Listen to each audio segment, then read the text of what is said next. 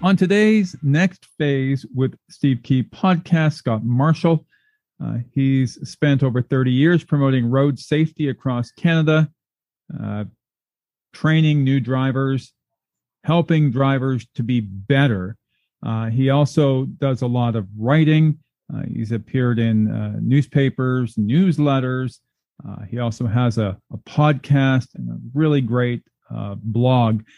He was as well, interesting to note here, he was an on-air judge for the Discovery Network's Canada's Worst Drivers. So he's not only seen the best of drivers, he's seen the worst of drivers, and you're director of training for young drivers at Canada. So this discussion is all going to be about driving and road safety, and I'd like to welcome you to the podcast, Scott. Thank you, Steve. Pleasure. I do listen to your podcast, so nice to be part of one. Well, thank you. So what drove your passion for safe driving? Like, where did this start? You know, when I started in 1988 as an in-car instructor, I didn't really have a passion for road safety. I mean, I enjoyed driving, I enjoyed people, and the more I started working with people who really honestly wanted to be a safe driver, not just to pass the road test, the passion kind of grew. And speaking with their parents and their family members and, just total strangers who wanted driving tips, it just became part of who I was as a person. So, and the plus is it's my job and a hobby at the same time. We're of the same generation. I got my license at 16, and in those days here in Ontario, there was the old 365 learner's permit and then a road test. And today we have graduated licensing in Ontario. Are we really, maybe I'm talking to a trainer here, but are we properly preparing kids for the road? Yes and no. The graduate licensing, it's been out for almost 30 years, and there's been a decline in serious injury and fatalities in Ontario for a number of years now, compared to the early 90s and the 80s. Part of that is also the safer vehicles that we have out there. There's more airbags and other crumple zones and side impact beams, things that protect us in the vehicle. But with that, we also have more distractions in our vehicle, and the cost, like everything else, goes up. And I'm not going to say this just because I'm a licensed driving instructor, but having a parent teach you how to drive is not necessarily the greatest move.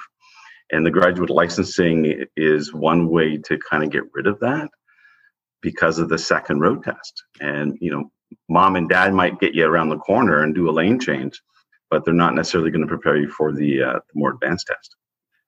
That kind of brings you to a funny point, because yes, parents are certainly an influence, but my dad, he's been gone 10 years now, but he was a real stickler for driving. He took something in the 70s down in New York called the Smith system. I don't know if you've ever familiar with it. And it was really to help him teach some of his drivers back here in Canada defensive driving techniques. So I became a bit of the guinea pig. Do we need to teach more of, maybe not the Smith system necessarily, but do we need to teach more defensive driving? I always think of coming to an intersection. One of the things I always remembered was before the light turns green, always look to my left, always look to my right. It's just ingrained in me. But are we teaching enough defensive driving tactics? No, we're not. And it's interesting that you use the words defensive driving, because that seems to be the catchphrase for our driving community. And one of the first things that many people ask is, do you teach defensive driving? And all the driving schools are going to say yes. I like to think that we teach offensive driving, and even the Smith system is offensive driving. Now, not offensive as in a negative, but offensive as in make the first move. And in a sports fan, I know you are a sports fan, and Leafs forever, but the idea is in a sports scheme is the best defense is offense. True. So when your example of you're always looking left and right before you cross as a driver, well, we do that as a pedestrian. What's the difference? You're still crossing the road. So there is no real difference. And you're looking ahead of time. You're not waiting until someone blows through a red light or a stop sign before you do something. That's defensive. Seeing them approach too quickly and not proceeding, that's offensive. Because you're seeing it before you have to react. Yeah, I used to think I was really good at it. And I got a motorcycle years ago, and about 6 years ago, I was cut off by a vehicle and went into the ditch, and I've never ridden again. But I always thought the idea of being on a motorcycle, and especially the way they teach you through some of the college programs, etc., they teach you to be aware of your surroundings. So, but even the best laid plans, if you blink or don't pay attention for a second, you could find yourself in a lot of trouble quickly. Yeah, you can. You very much so. In the Smith system and Young Drivers of Canada, we started by using the Smith system, so I am quite familiar with it. Is getting the big picture and constantly, the fact that driving is really done with your eyes, not so much your hands and feet, but it's your eyes that send a message to your brain that sends a message to your hands and feet what to do. And if you are looking in the wrong place, you're going to see the wrong things, or at least you won't see the correct things. But then it's also about positioning. Why position yourself? Why put yourself in a place that you're at risk of a crash?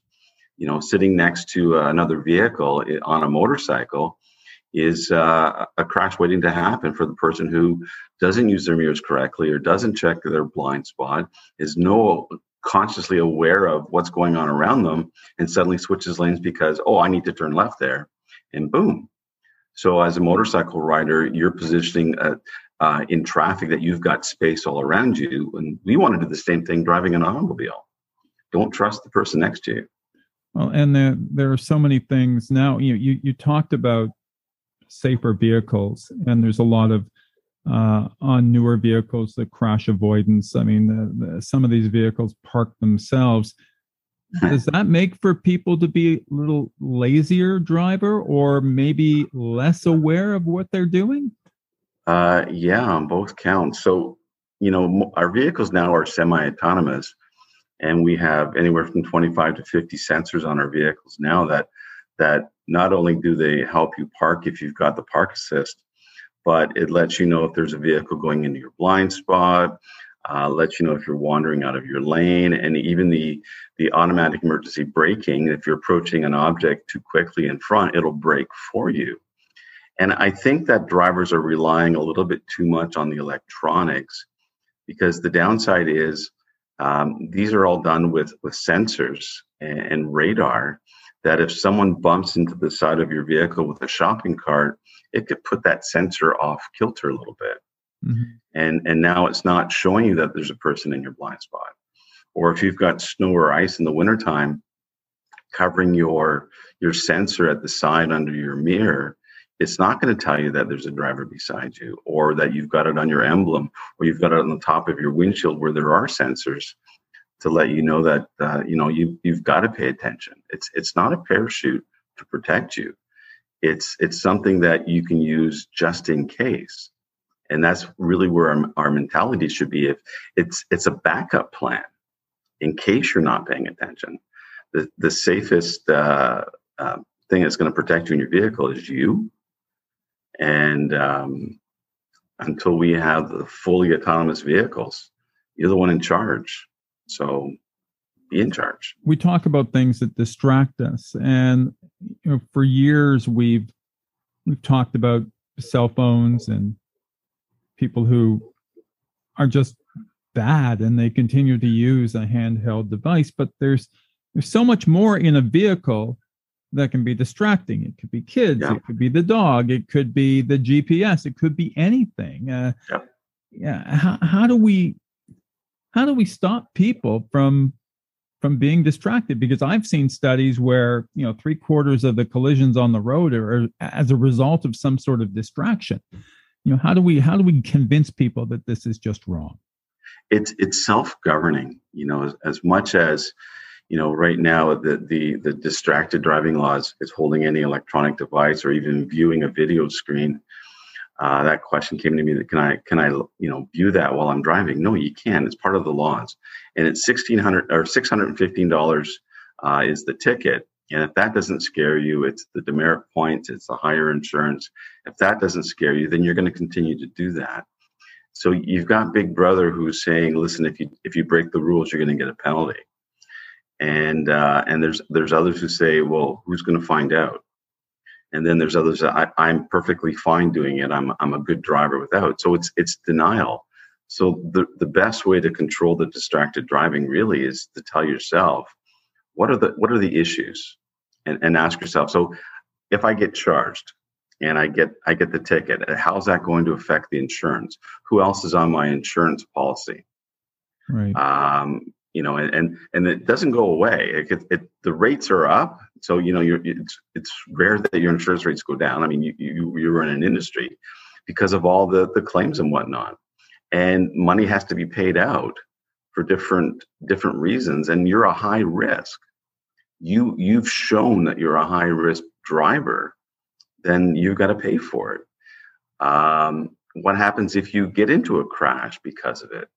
Now, are you injured? Now, look what you did to your family, because now they're worried because you're injured.